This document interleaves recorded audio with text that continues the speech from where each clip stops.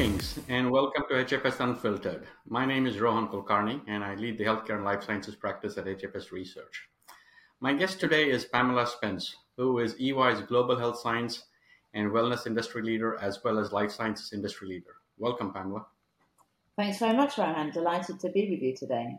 Little less than a month ago, HFS published its HFS Horizons for Life Sciences Service Providers 2023 study. In this study, we evaluated 29 service providers across four dimensions: why, what, how, and so what, to categorize them into three horizons. Horizon 1 service providers support functional transformation to help reduce costs.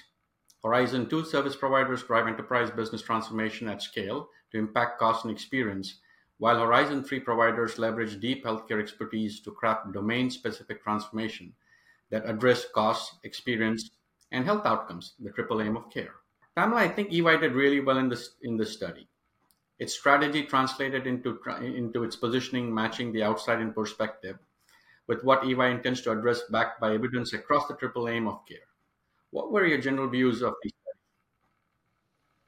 Thanks, Rohan. I mean, obviously, we were delighted with where you and your team's evaluations positioned us as a Horizon 3 player, and naturally, we were delighted with that.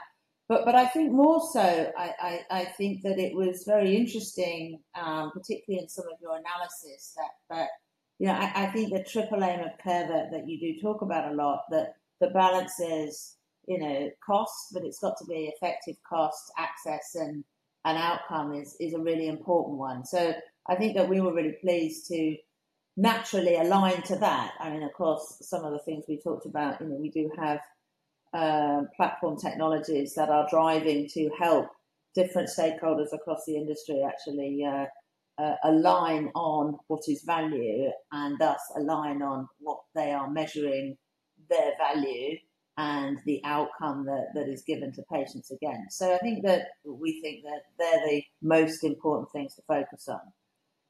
I also thought in your study it was really interesting that many of the people, the stakeholders that you talked about emerging technologies, but actually there's nothing new about a lot of the technologies that are in play today, and there's a real drive to get them adopted at scale. And I think that was a really important message, and various other studies are also saying the same thing.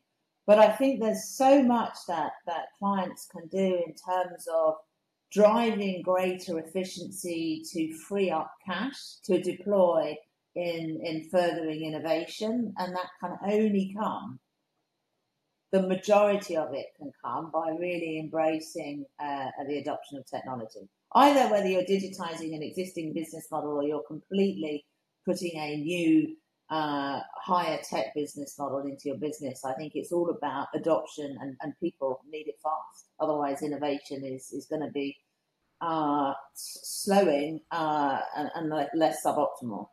Let me ask you another question. As EY's global head of all things health and wellness as well as life sciences, you are in a prime position to talk to us about what the future holds for both the life sciences industry in general as well as your business in there. You mind sharing a few of your thoughts there? Yeah, sure. I think we certainly are focused on four specific areas, and those four specific areas, I think, really align to where the industry needs certainly our services the most.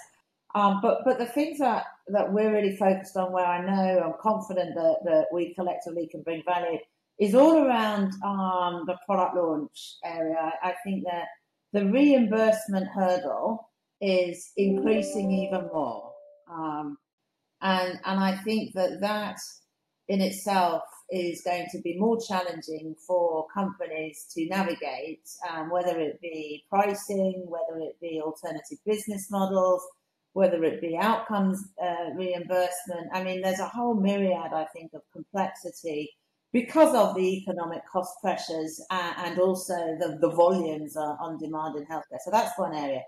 The other area is, I think it's really exciting, and as an ex-biochemist myself, there's a lot of new modalities, be it ADCs or cell and gene therapies coming in, and that really requires a more agile manufacturing and supply chain infrastructure. And so we coin this digital plant to patient.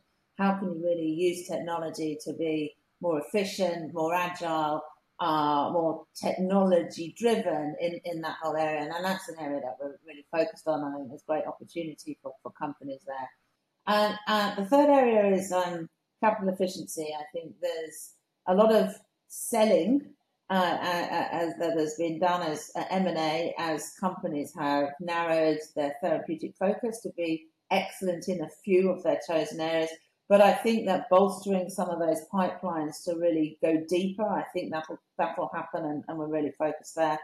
And the fourth is really the whole regulatory area, including tax, and the seemingly increasing complexity that there seems to be there. And that's the fourth area that we're really focused on. And I think that all of those areas require technology to be interwoven in all of our work in those areas. And certainly internally, it's a balance of how do we invest in solution technologies and how do we invest in technology training for our people so technology can be embedded in everything that we're doing. But predominantly, those are the four areas that we're certainly focused on the most. Fascinating. Thanks, Pamela. I would love to chat with you some more, but we are short on time this morning. But appreciate your thoughts. We look forward to the many successes that you will continue to drive for EY in the life sciences space. So really appreciate your time. Thank you. Thank you very much for inviting me this morning.